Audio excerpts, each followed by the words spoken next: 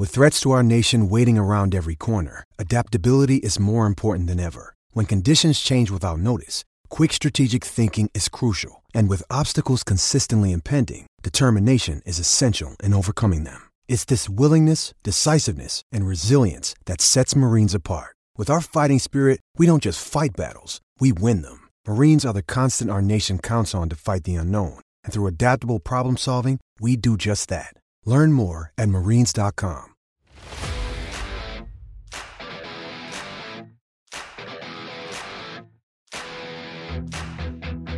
Hello and welcome to PFF Fantasy Football Podcast. I'm your host, Ian Hartis, and today we are breaking down all the DFS goodness ahead of Week 16. Fantasy season long over. Good. Use that negative energy and go win some freaking money on DraftKings this weekend. As always, to help you accomplish that task, I'm joined by none other than PFF's own prop prophet himself, Andrew Erickson. Andrew, how are you, my friend? Doing good, man. Holidays are coming up. People are listening to this on Christmas Eve, maybe on the way to relatives or what have you. You know, go and get the eggnog, doing whatever. But it's a great time, and it's a great time to play DFS because, like you said, you know, a lot of people get knocked out of season long, and it's the perfect time to make the switch over to daily fantasy sports.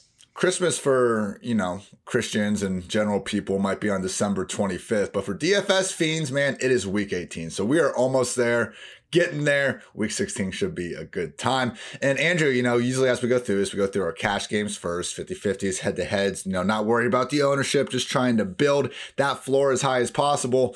Last couple weeks, I feel like, you know, we've gone through these and we haven't been able to kind of get these 6 or 7, you know, shoe-ins into the lineup. Not really the case this week, you know, just already looking at, you know, our notes that we don't send to each other until the show starts. We are a lot on the same page here. Not awfully, we are definitely on the same page here. So with that said, let's start things off at quarterback. Started to go down the list. I saw Justin Herbert. I thought that was interesting. I continue to go down the list, and to my shock, to my complete just dismay, I see Jalen Hurts at 6,400 against the Giants defense. He was priced at 7,300 against a mere 3 or 4 weeks ago. So Andrew, I know we can go all the way down to Fields at 5,200 if we want. Burrow set up well again against the Ravens under 6K. We can't get off of Jalen Hurts though. No, I mean, the only reservations we would have about playing Jalen Hurts would have been due to his ankle, but we saw him play and he was fine. Like he was fine. He's good to go. So I don't really think that you should have any hesitation to playing Hurts, who's really been, you know, the cash game play all season long, and his salary should be above 7K. It's not, so take full advantage. I mean, they're going to run the football all over the New York Giants, and I think the best part about him is you don't have to like stack him with anybody. Like you can just play him by himself because they may not throw the ball at all. So I think it makes it really simple to play Hurts at 6,400. I think he's too cheap. Definitely not Devontae Smith. Maybe he does have a big game, but we haven't seen, you know, the concentrated enough targets for him. He hasn't had more than 6 targets in a game in like 2 months or something ridiculous. Originally, when I was building this, I went to tight end, and I like Dallas Goedert at 5,100. I do think that's cheap, but as we kind of go through these, unless, you know, depending on what kind of happens in Los Angeles, I don't know that we have any true, you know, salary saving options other than going down at tight end, which we'll get to later. So I agree. Can certainly go naked with Hurts and not worry about a stacking partner. You know, when you have 10 rushing touchdowns, makes things a little bit easier for you. I saw a really cool stat from Mike Clay, ESPN's famed Mike Clay, this morning about Jalen Hurts. As I pull it up, Jalen Hurts has 14 carries inside the opponent's 5-yard line this season, more than double the next closest quarterbacks, Lamar Jackson and Ryan Tannehill at 6. I feel like they start QB sneaking from like the 4-yard line when Jalen Hurts is at quarterback, and I freaking love it, man. So lock in Hurts, and we're also locking in our RB1 and RB2. James Robinson, 5,900. David Montgomery, 5,700. The matchups, borderline erotic. Robinson against the Jets, Montgomery against the Seahawks. Like, these are best case. And we also have guys without Carlos Hyde involved, without Khalil Herbert, Damian Williams, or Tariq Cohen doing anything in Chicago. Like, even if we have these bad offenses in Jacksonville and Chicago completely shit the bed, it's okay. We'll get dump offs to, you know, our heart's desire. That's how David Montgomery's been living these last few weeks, man. Maybe he's not giving you much in the first 3 quarters. Then he's catching checkdowns the entire 15 minutes of the for. So Robinson, Montgomery, I don't see myself getting off of at all. After that, Andrew, it is interesting because I think this is a triple running back in cash week.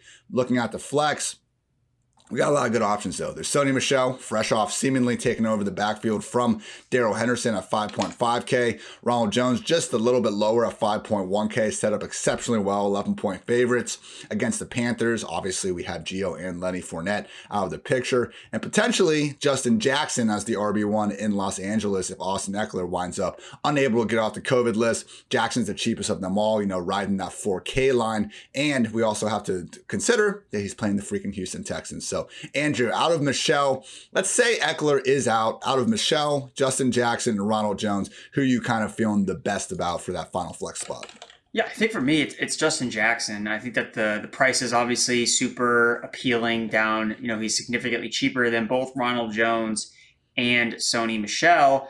And I think that when you look at like competition wise, I mean, look, Joshua Kelly, are they going to give him the ball at the goal line again? Like, I really doubt it because the guy's jumping over the pile and fumbling the ball. That was bad, man.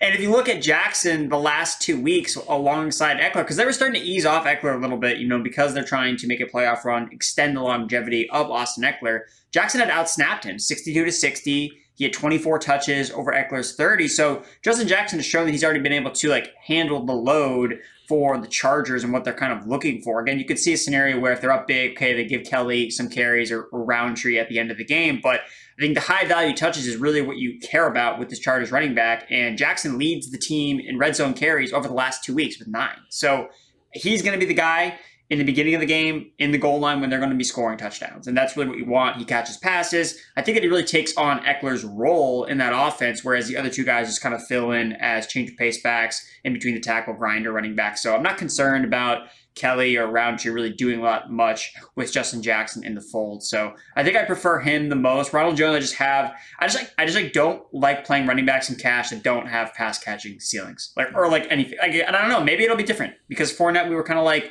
fringy about during this year about his pass game role. We saw it in the playoffs, obviously, but Jones is just been he runs stone dead when it comes to catching passes out of the backfield. So maybe if, Le'Veon Bell is inactive or something, that I can feel better about it, but concerns about Ronald Jones in the pass catching ceiling. If he doesn't find the end zone, it's okay, they rush for 80 yards. It's 8 points. So concern about that. And I guess Michel, I'm a little more convinced that he is kind of the guy who they favorite over Darrell Henderson. I know that we were talking before we got on here about Henderson, easing him back in, but it just seems like Michel is kind of just the better rusher, in between the tackles, the guy that they like to use a little bit more. And the Rams haven't really thrown to the running backs a lot anyway, for the most part, because again, you got to get Cooper Kupp, 20 targets a game. So sorry for the running backs, but Sony Michel's still running a lot of routes. So I do think that if they do fall behind, I think that he still would see some work as a receiver. So I think that I still prefer Jackson out of the three. All fair points. And as I continue to build the lineup, it's funny, the guys you start with inside your cash game lineup, and you're like, well, I could go down just a couple $100 here, and all of a sudden get out to Keenan freaking Allen as our third receiver. So as I continue to go through this, I do see where you're coming from with Justin Jackson. We have, again, I think you'd be hard pressed to poke a single hole other than just the overall offensive environment, which I get that, not exactly a small thing to gloss over, but for Robinson, Montgomery, with the benefit of those added great matchups and the 3-down rolls, I think you'll be hard pressed to get off of them. I like your argument for Justin Jackson. I'm leaning towards him now myself if Austin Ekeler is going to be out of the picture. I do think Rojo and Michel, though, again, man, we were hard pressed to find one running back we felt good about last week, I feel in this conversation. So no, compared to Robinson, Montgomery, Jackson, I do think Rojo and Michel aren't quite as strong of plays, but they are certainly cash game viable, as the kids would say. Now, wide receiver. We have enough room. Let's get up to Cooper Kupp, 9,100. He is averaging the most PPR points in a single season ever among a wide receiver. By ever, I mean in the last 50 years. I'll try to find the guy's name later, but there actually was someone in 1951 that was putting up similar points. So as long as you can accept that it's the second most technically ever, then you should feel good about Cooper Kupp. And then, of course, we got Antonio Brown, basically a consensus wide receiver 1 in season long. So, of course, let's price him at $49 freaking 100. Yes, we do have to worry about the potential Stephon Gilmore shadow. Maybe, we see Brady spread things around otherwise, but come on, guys. Antonio Brown, he should be healthier, than he's been all season, basically having the extra 3-week suspension to come back from that injury that had him sidelined in the first place should be more than enough volume with Godwin and Evans gone. So similar to running back, man, I do think Cooper Kupp and Antonio Brown, like we have those two for sure. After that, it does get a little bit more interesting. Andrew, Gabriel Davis did a lot of good things for us last week, but I think we have enough room to potentially pay up at this final third wide receiver spot. What are kind of your general thoughts on how you want to approach things after AB and Kupp? Yeah, I put Davis in to kind of like, all right, like he's a good value. And then I was like, oh, well, I actually have way more salary left over. So I was able to kind of move off of Gabriel Davis. And not to say that he's fine, like, though. Yeah. Yeah. Like it's not like, oh, I need to I can't play Gabriel Davis. Like, no, depending on, different slates, Gabriel Davis would still be a guy that you would have to, if we didn't have, these cheaper running backs to pay for, Gabriel Davis would be someone that we definitely jam in. Emmanuel Sanders is still iffy. Cole Beasley is not going to play in this game. So, he's going to be again a full-time starter, and he's not going to see J.C. Jackson. And he caught a touchdown against the Patriots last time. So I think that Davis is in a good spot, and maybe just someone you play in tournaments instead of in cash. But I was able to get up to, in the end of the 5K range, 6K range, where guys like T. Higgins and Russell Gage, and I just feel really confident about their usage in their offenses. Both of them lead their team in target share over the last 4 weeks, over 24%. Both have good matchups. Higgins is playing the Ravens. They don't have a secondary anymore. They don't have any cornerbacks left. Russell Gage is playing the Lions. So again, it's just another good spot where, chase the targets. These guys are getting targeted, and there's really no reason to think that, oh, well, Gage is just going to have, this random dud. No, why would he? Matt Ryan is still the quarterback, and he's looking for Gage constantly. And same thing with T. Higgins. I know that we're just waiting on Chase to have these massive breakout games. Meanwhile, T. Higgins is just seeing double-digit targets every single week. We're whatever, T. Higgins.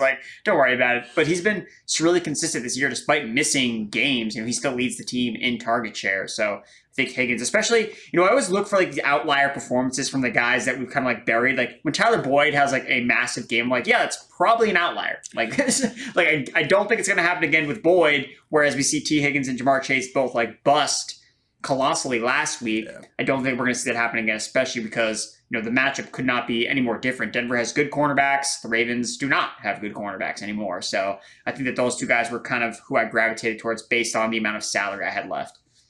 Yeah, so my 2v2 I'm kind of facing right now. We've talked about this. Hurts, Robinson, Montgomery, Kupp, AB. I think they're locked in. We also agree on Cole Kmet as a salary saving tight end at just 3.3K. Again, there's viable guys. If you say, I want Mark Andrews on my team no matter what, he is certainly going to, have the potential to break the slate like he's been doing the last several weeks as well. I do think Dallas Goedert is viable at 5.1, particularly in Hurts lineups. You can even go a little bit cheaper to CJ Uzomah, 2 touchdowns against this Ravens D last time. You just better hope one of his, 3 or 4 targets does go for a score. But if you want to go with Kmet, who, other than losing some annoying red zone targets to Jimmy Graham and his no trade clause, he's never going to catch a touchdown. This is never going to catch a touchdown. But he has more.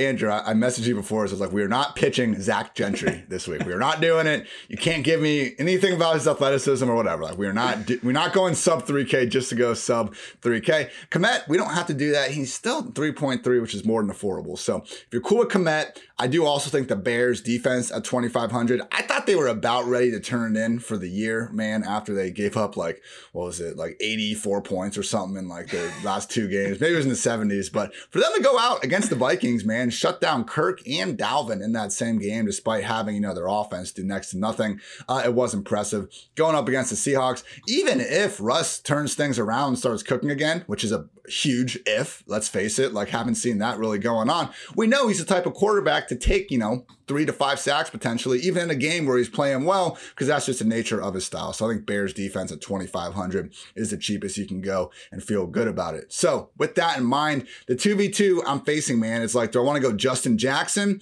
and I can get all the way up to Keenan Allen potentially against the Texans? No, Austin Eckler should be getting absolutely fed targets. He's already been getting fed targets. Or do I want to go Ronald Jones and then Jamar Chase, who we saw go for 200 freaking yards against this Ravens secondary earlier in the season? So I kind of lean Jackson and Keenan right now, but that's kind of where I'm at, Andrew. And it's good to have the rest of the spots figured out. I think it's a good problem to have. Yeah, I think that in a cat, I mean, for me, I think it's clear, like, I would play the Chargers guys in a cash format, and then I think the other two are better suited for tournaments because, like, Ronald Jones target is floor super, is so much higher for Jackson and Keenan. I feel like Ronald. I mean, I like Ronald Jones as like a tournament play. I guess I don't know like how popular he will end up being, so maybe I'll have to change my tune on that. But I mean, he's so like game script dependent. Like he needs to catch a bunch. He needs to score a lot of touchdowns. Like he's not correlated at all to Brady. So it's like a totally like playing off of if you're going to play Brady stacks, like you don't want to play Ronald Jones with him and vice versa. And then I mean, Ja'Marr Chase, like.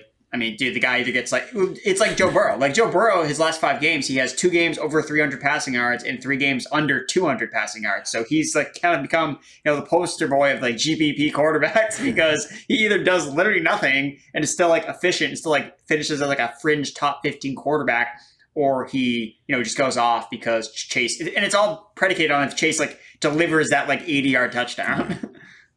It's nice when it works, but when it doesn't, you get that, 1 catch, 3 yards, 0 touchdowns we saw last week against the Broncos. Quickly to summarize, quarterback, cash, we are rolling with Jalen Hurts. At running back, definitely prioritize James Robinson and David Montgomery. After that, Justin Jackson is our preferred flex, but Ronald Jones and Sony Michel are also more than viable. Wide receiver, locking in Cooper Kupp, locking in Antonio Brown. After that, we got guys like Ja'Marr Chase, like T. Higgins, like Keenan Allen, like Gabriel Davis that you can mess around with potentially, even someone like Russell Gage and Amon-Ra St. Brown, depending on Jared Goff's status. I think we'll talk more about him in a little bit. Tight end, we're going down as low as you can go. Basically, the Cole Kmet at 3,300. Uzomah is there if you really want to have, a tilting Sunday potentially. You can also go up, obviously, higher to Dallas Goedert, Mark Andrews, whoever you want if you want to pay up. But again, I think we're more than happy with the other options we can get at running back and wide receiver by paying down there. And finally, with the defense, Bears at 2,500, preferred cheap play of the week. Moving on to tournaments. Now we are trying to win against hundreds of thousands of people, take home that milli. Andrew, I like to think if I won the milli, we'd still be back here next week talking about everything again. Maybe not though. Like who knows? That's a lot of money. So I might just go on a week-long bender or something fun like that. So let's try to find out what would happen in that situation by breaking down our favorite tournament plays. We love Hurts and cash. We always love Hurts and cash, but you already kind of alluded to this, Andrew. Joey Burrow, one of the best GPP quarterbacks out there right now. Yeah, I mean, I think that's really what we're looking for with Burrow. He destroyed this Ravens secondary the last time he played them, matches up really well based on the way that they run their coverage. He's PFF's highest graded quarterback. So, that matters to an extent because we know Burrow is good. Like, we know that he's an efficient quarterback, and ultimately, a lot of the time, efficiency will trump volume at the quarterback position. But then when you combine the two, that's when you see like these 40-point games from these quarterbacks. So we know that Burrow can be efficient. And when I was just like looking at like pace for the games on this slate, like there really weren't a lot of games that like stood out to me as like these two teams like run fast or like play fast. Like, I couldn't find like any of them except for the Bengals and Ravens game. And this is why, I did play a little Tyler Huntley last week because I liked the pace of play with Ravens and Packers, and that ultimately kind of led me to playing a little bit of Huntley, which ended up being like one of my best tournament lineups.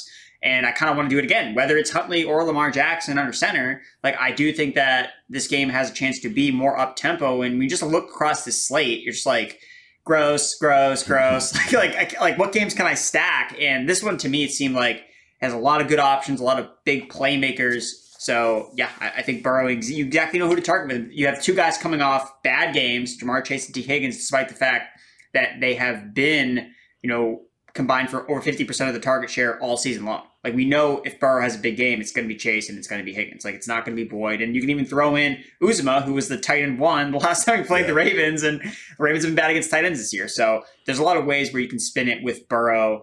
And, yeah, so I like Burrow this week. When you look at Burrow this year, I mean, the reason like why I was so off on Tyler Boyd like in season long was because I thought the volume they had last year would carry over to this year and they would have enough throws to enable 3 fairly consistent, wide receiver 2s in Fantasyland. Because last year, Burrow, in 8 of his 10 games, he had at least 35 pass attempts. And the game he got hurt, he was at 34. So basically 90% of the time he was clearing 35 pass attempts. This year, he has only done that 4 times. And when you look at those games, lost loss to the Packers, blowout loss to the Browns, blowout loss to the Chargers. These games that, had the negative game script in there. The one game that didn't, though, where he still threw the ball 38 times, was this first matchup against the Ravens. I know that was, kind of during a time where Joe Mixon was a little bit more banged up. But don't look now, Andrew. He's kind of banged up as well at the moment. I think Zach Taylor, while he doesn't want to throw or push the pace too much in this Bengals offense throughout the year, maybe, just maybe, he realizes that the best path to taking down this Ravens defense is by letting Joey B cook. And that was when Marlon Humphrey and some of these other guys were still out there. So, the big thing, the highlight, I think, in the way they play defense versus Burrow, this Ravens defense, they are one of just 6 defenses to blitz opponents on at least 30% of their dropbacks. And Burrow this year, number 2 in PFF passing grade against the blitz, number 1 in yards per attempt, 6 in QB rating. He went 10 for 15 for 244 yards and 2 touchdowns when the Ravens blitzed him in their first matchup. I mean, the Ravens, Dwayne and I were talking about this on our pod, previewing all the games. Like the Ravens this year, they run man coverage basically more than anyone, and they haven't changed that despite losing their top cornerback. So they've always just kind of been like, it's our system. We're going to do it the way we see fit. Similar to Seahawks, the Seahawks just run zone all the damn time. So I really think this matchup for Burrow, for Higgins, for Chase could provide the same sort of fireworks we saw the first time around.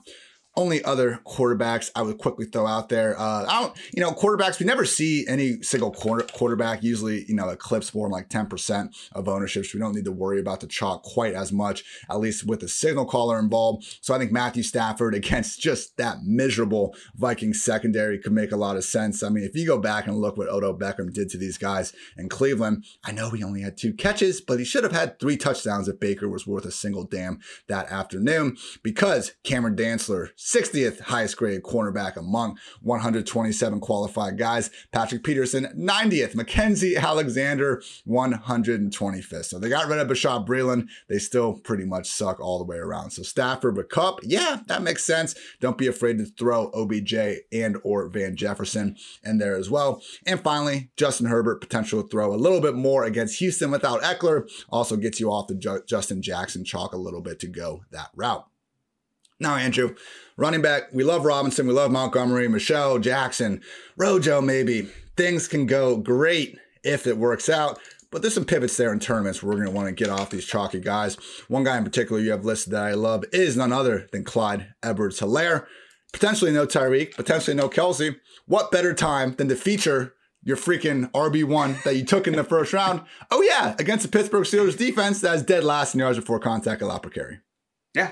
I think it's really that simple. The Chiefs are down offensive playmakers through the air, and they've shown that they will follow a certain approach regardless of, or kind of what's going to work. Last week, they could have ran the ball against the Chargers, but they decided to throw it with Mahomes, and it was really effective. So that's what they kept on doing. And this week, I just think it makes so much sense for them to feed Edwards-Helaire against the Pittsburgh Steelers, run defense that ranks dead last in terms of rushing yards allowed per game over the last 4 weeks, 164.5. So I know CH wasn't great last week, just 32 yards on 9 carries, but I mean, he's still the 1A in the backfield. I know that they like to mix in Darrell Williams here and there, but I mean, like you said, they drafted him in the first round and they don't have their top 2 guys potentially. So let's use it. Come on. Even if he has one good game, it's all the justification behind Sony Michel getting drafted by the Patriots in the first round was because of that playoff run he had. It's fine. All is forgiven. He was good for 3 games when it mattered the most. So they need to lean on Edwards-Helaire in the spot. So I think, too, because of his price range around all those other guys, I think he's $100 cheaper than Robinson. I think that he makes a lot of sense. I just don't think he's going to get necessarily a ton of rostership potentially because there are, safer options, better 3-down running backs that are involved through all facets. There's no, committee with some of these other guys. Whereas Edwards-Helaire, it's well, if you just look at the matchup, other than Robinson, he's probably right next in line just because of how bad the Steelers have been against the run this year. Other tournament running back I throw out there, Josh Jacobs as a pivot off of James Robinson again, sitting there at 5.9K. Yeah, I could see a situation where the Jaguars offense can't move the ball because if the freaking Jaguars we'll go with it in cash. Volume is volume, but in tournaments, Clyde at 5.8K or just a little bit more. Josh Jacobs at 6K at home against Drew Lock and the Broncos. I know Jacobs in this Raiders offense, really ever since Ruggs was out of the picture, they've been struggling. Thanksgiving's been the only time they've scored even more than 16 points, but we have a workhorse 3-down running back, again, in a bad offense and in a game script that should really benefit him. I understand the Broncos defense isn't as bad as the Jets or not as bad as the Seahawks. They're much better than both those groups, but hey, they have Drew Lock, and as much as I love watching Drew Lock be entertainingly bad, I think we could all see how this game gets away from them, sets up the Raiders with some short field, and Jacobs is, your best bet to go find the end zone in those situations. So Jacobs, just one of these guys, I think, any running back that can get 20 touches a week, we know that they have, the potential for 100 plus yards and multiple scores. Also, I'd be remiss, Andrew, if I didn't let you go talk about this next guy.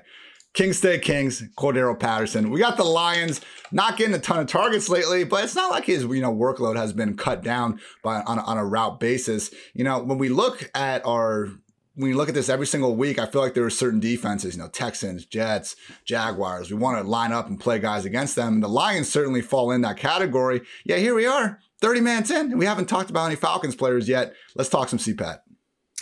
Yeah, Cordero Patterson. It was a rough week last week for him. He had 21 rushing yards, 18 of which, he had 18 rushing yards, 21 of which came after contact. Sheesh. So the offensive line was just getting trucked by the 49ers defensive line, which actually is the best defense in terms of yards before contact. They are getting into the backfield like more often than most other defenses this year. So, we'll see how the Titans run game, goes on Thursday night after that game has already been played. But I think Patterson, maybe people have soured on him. Like, he's always a guy that, I haven't just struggled to click the button on, and a lot of metrics. I'm like, his pass game usage isn't, as good as I want it to be. Like, they're still sprinkling Mike Davis here and there, but I kind of throw that stuff away when the matchup is so great. And especially last week, because the dude, he scored a touchdown. Like, he was in the end zone, and they overturned it, despite, there's no conclusive evidence. Like, if it had been called short of a touchdown on the field, then they should have kept that. But because they called it a touchdown on the field, there was no evidence whatsoever that said, oh yeah, that's clearly he's not in the end zone. And then they got stuffed the next 3 plays. Right, exactly. So nobody would have complained about, Patterson busted my fantasy championship, screw this guy. It's dude, he literally scored a touchdown, they just called it back. And nobody would have cared. He would have been fine. So again, before that, he's rushed 58 rushing yards at least 3 straight games. He's been averaging 15 yards or 15 carries per game before last week. So Lions, 6th most rushing yards allowed to running backs in the last 4 weeks. Yeah, I think that Patterson, he's an explosive guy. And again, some people are concerned about, is he starting to kind of wear down as the season goes on? But hey, man, like you said, Kings stay kings. So I'm going to be playing Patterson this week.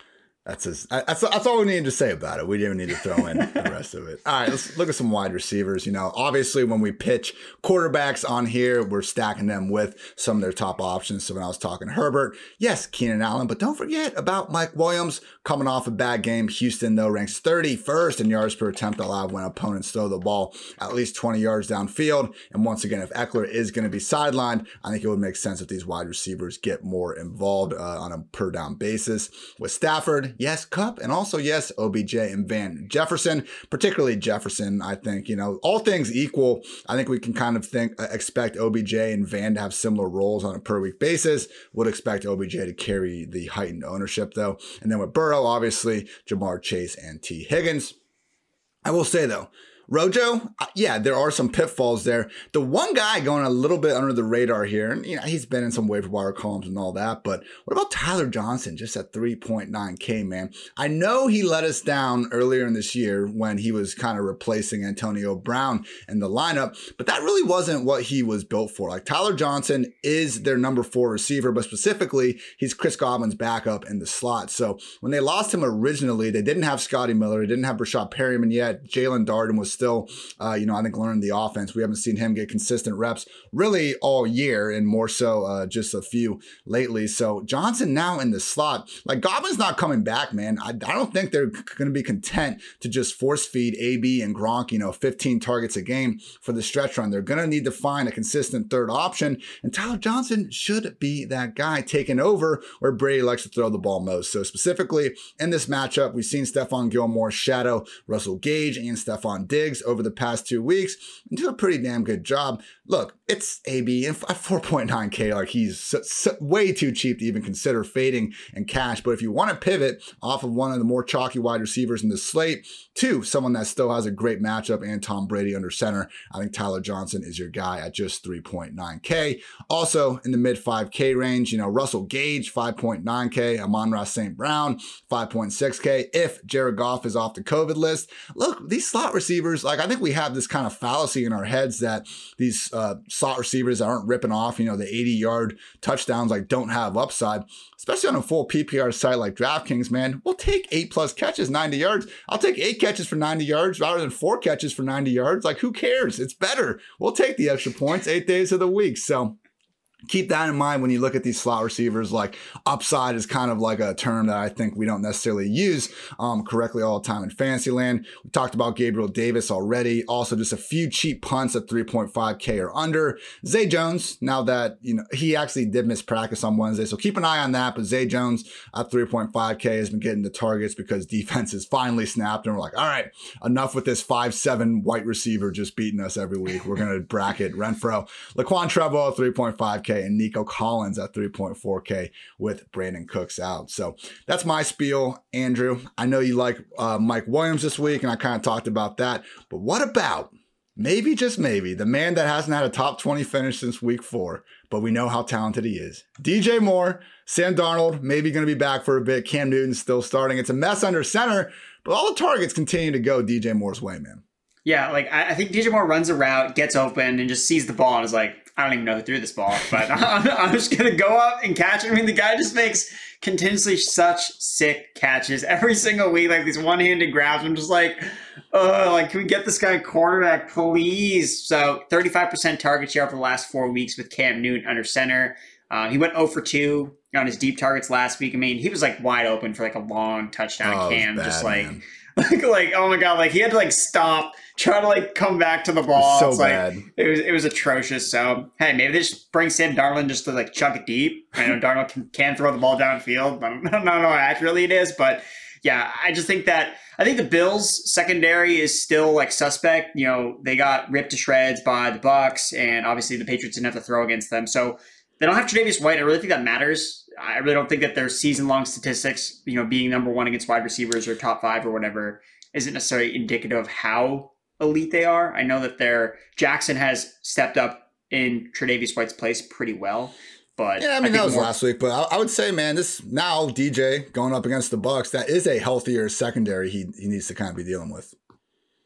Yeah, but I do think that, I just don't think they'll be able to run the football. Like, Chuba Hubbard, like, I think that the volume again is going to be, that's the thing. It's really a volume play and just a bet on DJ Moore as a talent. Now, again, like, he's also dealing with like a hamstring injury. So that's why, like, you would not play this guy like anywhere near cash. But if you're stacking the Bucs, you need to bring back option DJ Moore. Like, he's the guy. So that's who I would kind of gravitate towards in some tournament lineups for, Buccaneers stacks with DJ Moore as my primary bring back. Other guy I think is kind of interesting. So Mecole Hardman with Tyreek Hill potentially out now. Only 3.5, man. So I'm trying to like wrap and I kind of want to get your thoughts on it too. I was trying to like wrap my mind around, because I feel like I've been in this position before. It's like, all right, well, like this guy's out, like Mecole Hardman, because like we've seen this before with like other Chiefs receivers have missed time, and we thought Mecole Hardman would have a bigger role, but then he ended up like not having a bigger role.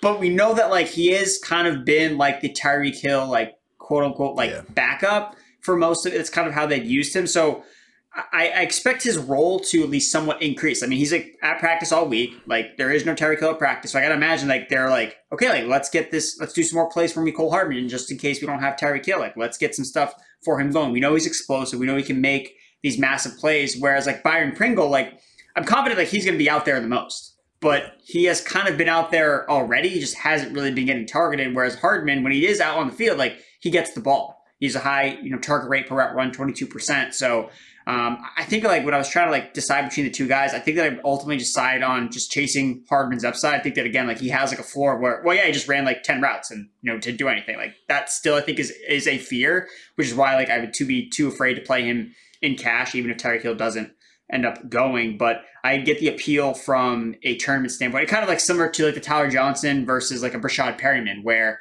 I think Johnson is probably like the safer projection because we know he's going to be on the field the entire time from the slot, but we also know like Perryman could be the guy that takes the ball off the top, make the big plays on the outside, where we really are relying on Johnson to see like that Chris Godwin type volume. So that's kind of the way I was kind of looking at those certain situations. I'm not sure if you had any other thoughts on Hardman.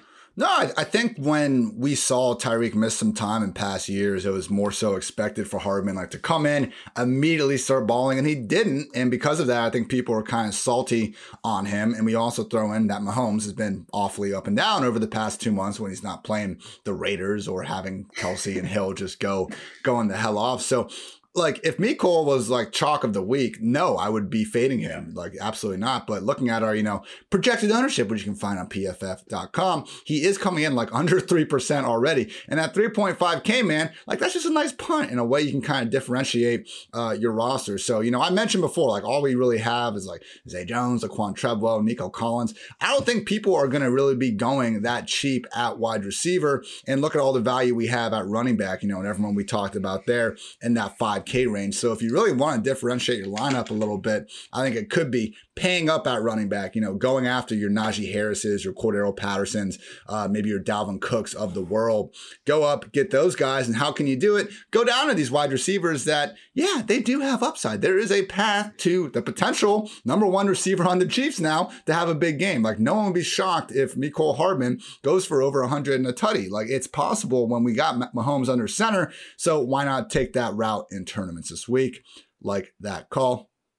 Now at tight end, Kyle Pitts, 5.8K at home versus the Lions. If it was ever going to happen, you would like to think it could be in this spot this week. Not completely sold on it. It has been Kyle Pitts. It's been rough. But hey, man, last week he did finally get open deep, caught a nice 49-yard rainbow downfield. I was surprised to see Matt Ryan is actually our highest, or he's our best passer. He's not just the highest guy, whatever. Maybe he is, maybe he isn't. But he has the highest adjusted completion rate this year on passes thrown at least 20 yards downfield. Good for Pitts. And he almost had he would have had over 100 yards last week, I think, if they would have given him this, it was almost picked. I just kind of looked away and then they kept reviewing it. And I was like, what are they doing? Similar thing like the Dallas Goedert kicked interception. I was like, why are we still watching this play? And then you kind of see what happens. So it was almost picked downfield, but Kyle Pitts ripped it out of the guy's hands. And it looked like he got 2 feet down, but didn't. So finally, I was starting to see this dude make some actual great plays that weren't just based on volume. And again, it's the freaking Lions. So Gage, Pitts, don't count out this passing attack against Detroit. And then also, if you just want to stay a little cheaper though, Foster Moreau, Gerald Everett, 3.7K, 3.8K. Obviously make sure Waller's out of the picture, but I think those guys are viable, kind of pump plays as well. And would just note, if you take away positional designation, you put wide receivers and tight ends together, Mark Andrews, Travis Kelce, and George Kittle are top 12 wide receivers and tight ends. So they're just still top 12 scorers. I know Kittle's playing on Thursday, but truly, if Kelce plays, obviously, and Andrews out there, you can put someone like Foster Moreau or Gerald Everett in your tight end spot and then not be afraid to flex Mark Andrews and or Travis Kelce out there as well. So just some notes there. Andrew, though, the one guy that has just been consistently balling here with Minshew, with Hurts, is Dallas Goedert at 5.1K. And I know the Eagles don't make a habit of passing it, but I almost feel better about Goddard's floor than a lot of these guys because just the amount of, quick RPO play actions like dump offs where Hurts is pretty much just still reading a guy with the ball in his hands. And then all of a sudden Goddard has a bunch of green grass ahead. I know he's gone off in 2 straight weeks, but man, it's a great player. He's got a big role. Who's to say it can't be 3 in a row? Yeah, I mean, he's taken over kind of as the number one pass catcher. He has 15 targets in his last 2 games, over 100 yards last 2 games. And if you look at the Giants, they rank dead last in the NFL in terms of red zone targets allowed to tight ends. So that's what you need. Now, if you're going to pay $5,100 for a tight end, they either need to go over 100 yards or score a touchdown.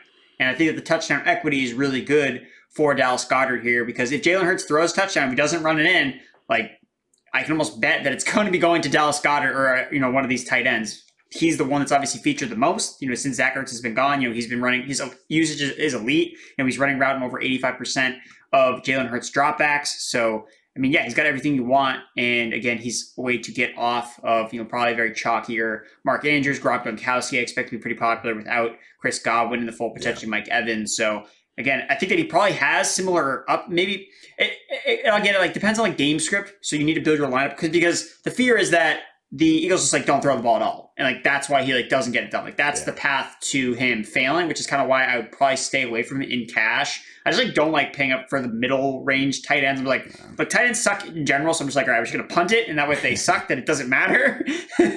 Which is why Kmet, sticks out to me. Because I know he's not really a tournament guy because he can't score touchdowns. It's not going to happen as long as Jimmy Graham just has that damn no trade clause. But I also like as well to mention, so Jared Cook, I think, so he's kind of in that same 3K range. And basically, I look at Cook as kind of the anti-Cole Kmet, where his targets really aren't super consistent, but the potential for, I can't imagine Donald Parham's going to play in this game. So just one less tight end to kind of feed towards. And he has touchdown equity. The Texans have given up a lot of touchdowns to tight ends this year.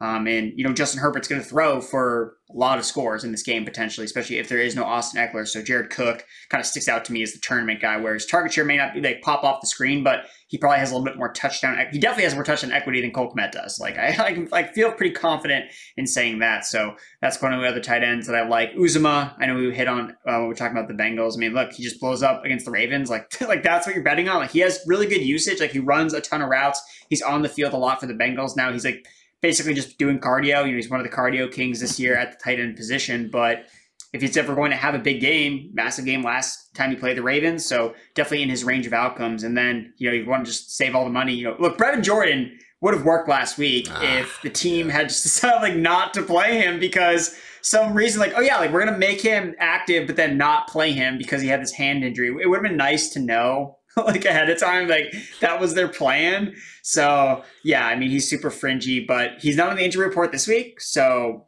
he's going to play, and his target rate per route run is still very, very high because he ran 0 routes last week. So look, the Chargers, we saw them. What did they do to Travis Kelce? Just got absolutely ripped by the tight end position. They have actually done a lot this season. So Brevin Jordan, I will be playing again. And yeah, I'm just going to pretend that last week didn't happen. That was a frustrating one, but yeah, nothing obviously we can do about that when they're active, but they just decide not to play. Man, it's super annoying that after the game starts, he was in one of my bigger tournament lineups too, because I'm I want to punt tight ends, so I'm looking he's active. Jordan Akins is getting all the reps though because he's dealing with his hand and just so why is he playing, man, if he can't actually get in the game? Oh god. I was tight end, man, killing me. But hey, it's cheaper now, so save $300. Hey, I'm going back to it. With Jared Cook, it's interesting. As contrary to popular belief, I'm not 100% on my lifelong rankings, so I'm not always right on all these guys. And I was surprised to see Jared Cook come in with our PFF projections, which Kevin Cole always does such a great job updating and all that, coming in as the tight end 6 this week, only behind Kittle, Pitts, Gronk, Andrews, and Goddard. So no, I don't have him personally ranked tight end 6, but I definitely don't have him 10 and 6. Smart guy, and projections are different than rankings. We're not going to get into how and why and all that, but just goes to show that again in this matchup with that touchdown equity, there is certainly a path for Jared Cook to post an upside at tight end 1 performance. Quickly on the defenses, Andrew, got any other notes? No, I think that, Seattle makes a lot of sense against the Bears if you have a little bit more money to spend up. I was actually able to kind of get up to them in cash, just kind of the way that I had built one of my lineups. All right, Seahawks defense, yeah, it's not a great defense, but the Bears offense is just one of these offenses that is just dysfunctional. It's kind of why we like the Bears defense, because I think that's the perfect way to describe Seattle's offense. Just dysfunctional. It just doesn't what is it trying to be? We don't know. And, they're just a mess. So I think that the Seahawks DST makes sense. Jaguars again with James Robinson. The Jaguars defense has to do something one of these weeks where it makes sense. And last week, of course, it was the Texans D. That was the better play. And now this week it's Jets versus Jaguars defense is trying to decide between the two. So, but yeah, I'm just going to play Jaguars defense and kind of when you're going to mention it, but Jaguars D with James Robinson. I think it's one of those good running back DST stacks. Yeah, just and every week I try to just point out some easy correlations with the starting running back and the defense when it's actually like a decent enough matchup for the defense. As Andrew stated, a great tournament running back this week, Cordero Patterson. Pair him up with the Falcons defense. They could be facing Tim Boyle. Also with the Jets, Tevin Coleman worn it out last week, but Michael Carter still had, the higher snaps, all the target share, things of that nature. And they are facing Trevor Lawrence and the Jaguars. So Carter and that Jets defense. New favorite pastime of mine, Andrew. The Jets dancing video from a couple years ago. I tweet out like a madman. One of my buddies is basically now sending me that video with a different song piped over it every week. So I got a Blink 182 mashup version ready to go out Sunday morning. Let's get the Jets D going again, baby. I don't think a single person in that video is still on the Jets D, but you could imagine. We also got Javonte Williams and Melvin Gordon. Seems like there's more reason to run than ever for the Broncos. Might as well get that defense against Derek Carr and the Raiders, who we all know have a low floor. And on the other side of things, why not Josh Jacobs and the Raiders defense going up against Drew Lock and the Broncos? Finally, again, we're talking about just a kind of easy way to make a contrarian tournament lineup this week. Pay up at running back, pay down at wide receiver. Joe Mixon and the Bengals going up against either a banged up version of Lamar Jackson or Tyler Huntley, who, hey, great game, man, but he still runs around, takes some sacks. I don't think any of us would be surprised if he works in some turnovers there. So that's going to wrap up our tournament breakdown. Andrew, what is your favorite stack of the week? Yeah, so again, I'm going back to the Bengals with Joe Burrow. Again, we saw him go off against the Ravens. Last time he played them, I think it's a good spot in a week where there's not a lot of games I really like to stack. And actually, I want to get your thoughts. So this Broncos-Raiders game, so I believe the spread is a half point towards the Raiders. It's in a dome. We have Drew Lock starting, and I'm like really having trouble trying to get a read on like how I think this, because I think that there is a chance that we see some like fantasy points scored in this game. You have the Raiders defense that's not very good. Yeah. Drew Lock can be wild and kind of create, kind of like through his own well-doing, like kind of make games more fun. Like you've alluded to that. Like He makes games more entertaining. So with the spread so close, like I'm trying to figure out, like, I actually didn't even mention him, but he was one of the receivers I kind of thought was interesting in tournaments, was actually like Courtland Sutton. Like Sutton has been like absolutely a dead zero with Bridgewater at quarterback, the last basically 6 weeks of the season. But last week he saw 24% target share, had 143 air yards, and Lock targets him deep. Like that's the biggest issue with Sutton. Like we know he wins downfield, and the last time that Sutton played the Raiders, it was his last good game of the year. 8 of 14 targets for 94 yards and a touchdown. Like, dude, his player props, 20 and a half receiving yards. He can get that one catch. Courtland Sutton, 2 receptions. It's the same as Albert O. 2 receptions. It's like we've hit like rock bottom with Courtland Sutton. I'm just like, but Drew Lock is the quarterback now. Like, and I think that gives some reason of a semblance of change. Like with Teddy Bridgewater, I had zero confidence in Sutton whatsoever, but I don't think we should totally overlook the fact that it's a totally different quarterback that is known for being uber aggressive down the field. If they fall behind, which could happen in this game, even though I think the Broncos have a better defense, I mean, the point spread is only half a point. So Drew Lock could throw a pick 6 or whatever. Then if they're playing from behind, it's like, oh man, like we could see some of these Broncos receivers actually do something. And they're all cheap enough where, again, this fits the pay down a wide receiver and pay up elsewhere strategy. Yeah, so I just thought this game was kind of interesting. I feel like it's just like hard for me to get a read on how I think it's going to play games, because like the running backs like kind of make sense from a perspective. The receivers make a lot of sense. You have guys. I'm not sure if you had like a particular take on how you think this game kind of might flow. I see the Broncos try and do what they do with Teddy, man. That's just run the piss out of the ball, and I'm not positive the Raiders are necessarily going to be able to stop it. They have been better against the pass and the run throughout this year. With that said, man, we just saw this Raiders team not be able to run. That's what I mean. It's like they couldn't stop Browns, so Nick Mullins, dude. Like this, I'm just like, all right, I'm fine cherry picking a player here and there. I just don't think this has, what it takes to really boom. Like if we were seeing more consistency out of the Raiders, then maybe, but I don't think I'm going to try to game stack it by any stretch. So you're not double stacking Drew Lock? No, not quite. Not this week, but it would fit my 2021 narrative. CPAT first, then Duke Johnson. Dude, I'm saying, man, the Holy Trinity, what is it? The hardest Trinity. Hardest Trinity. And then we'll get the Triforce with Chris Herndon rolling out later this year. Real quick, just a fun stack. I'm going with Joe Burrow, Jamar Chase, and then bring it back with Marquise Brown on the other side of things. I know he hasn't boomed in a while, but at least 5 catches. I believe in 6 straight, might even be 7 consecutive games. We know that against this, not bad group of Cincy corners, but the thing is, there's Chidobe Awuzie, there's Mike Hilton, they're top 15 in PFF coverage grade. Then there's Eli Apple, who's I believe 80th at this point. So really is a sore thumb out there, and I think Hollywood can take advantage of that one. Now, Andrew, 2-0 last week with the props. Man, dominant. Did not even have to sweat these. You said Justin Fields would go over 180.5 passing yards. He finished with 285. Also said over 45.5 rushing yards for D'Onta Foreman. He finished with 108. What do you got for the people this week? Yep. So going right back to the overs, because this was the first week on the Prize Picks article I do with Ben Brown where we went 4-0 and we just hit all overs. So it was like, well, we should have been doing this all year. Like, why are we betting unders? Let's just go over. So I'm going to head back to the over here with Cordero Patterson. So his rushing yards prop is at 47.5 rushing yards. And, I talked about Patterson as a GPP play, but basically it's for all the same reasons. Like last week, I think that it's just, the last week's performance really tanked his rushing line, his projection when he had been over 58 rushing yards in the 3 games prior. He's averaging 15 carries per game. Like he's still like the running back 1 in the offense and he's playing the Lions. So I think that he gets past this one easily at 47.5. He's explosive. I'm not concerned about the Lions defense trying to stop him because it should be a close game too. So it's not going to be like he get game scripted out where they're not running the football. So I think CPAT is in a good spot to go over 47.5 rushing yards. And then, there's a lot of value to be, had with some of these Broncos receivers like props because they're like all over the place when it comes to, and basically I'm taking the overs on the really low ones and I'm taking the unders on the highest ones. So, they have Jerry Jeudy at 4 receptions and it's like, there's no like indication whatsoever that Drew Lock is going to number 1 favor Jerry Jeudy at all.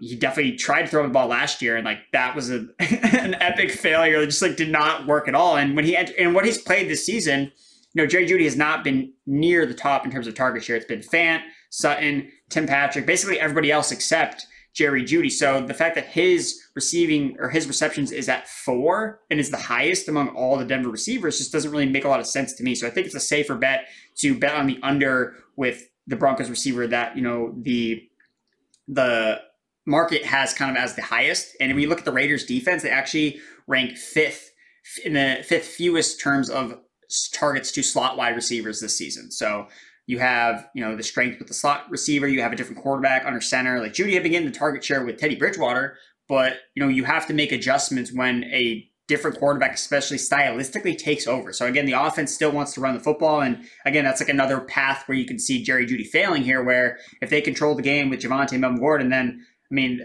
Denver wants ideally like for Drew Lock to never throw the ball at all. Right. And that means Jerry Jeudy's going to hit the under. So I think 4 receptions is too high. He's got to catch 5 balls. That means he needs to see 5 accurate passes from Drew Lock, which I think that's asking for a lot. So I'm going Jerry Jeudy under 4 receptions. And I know Jeudy has been hitting that number, but like you said, that was with Teddy, and it wasn't like he was just completely balling. That was the most frustrating part for me about the Teddy experience here. Like, yeah, it's annoying that Courtland Sutton and mostly Tim Patrick aren't getting anything going, but I could live with that if it would mean Jerry Jeudy's just balling out week after week after week. Nothing's been happening in this passing game. Maybe Drew Lock can at least make it entertainingly bad. So Jerry Jeudy under 4 catches, Cordero Patterson over 47.5 rushing yards. You heard it from the prop prophet himself.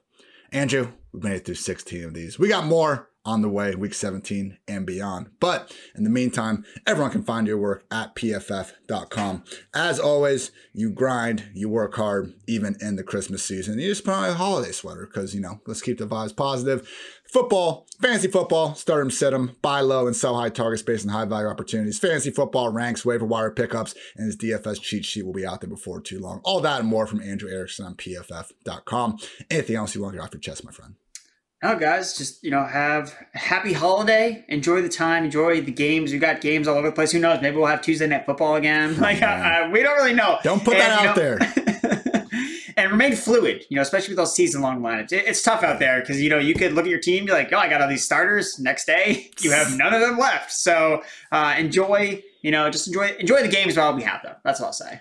Yeah, I blame everyone that was talking, I saw all you in like week 12. Oh, Elijah Mitchell, he is the league winner. Like, let's go back and look at that week 1 fab again, like just victory lapping. You guys couldn't have waited like another 6 weeks. I blame you all for the injury. And this is not me saying it was a bad waiver wire pickup. I don't want to get into that, but I blame the victory lappers whenever anyone gets hurt. So for Andrew, I'm Ian. Please don't victory lap and cause our players to get hurt. It's week 16, for the love of God. But hope you guys all have a happy holiday season. Andrew and I will be back with some injury goodness on Christmas Eve. So for Andrew, I'm Ian. Thanks again. Until next time, take care, everybody.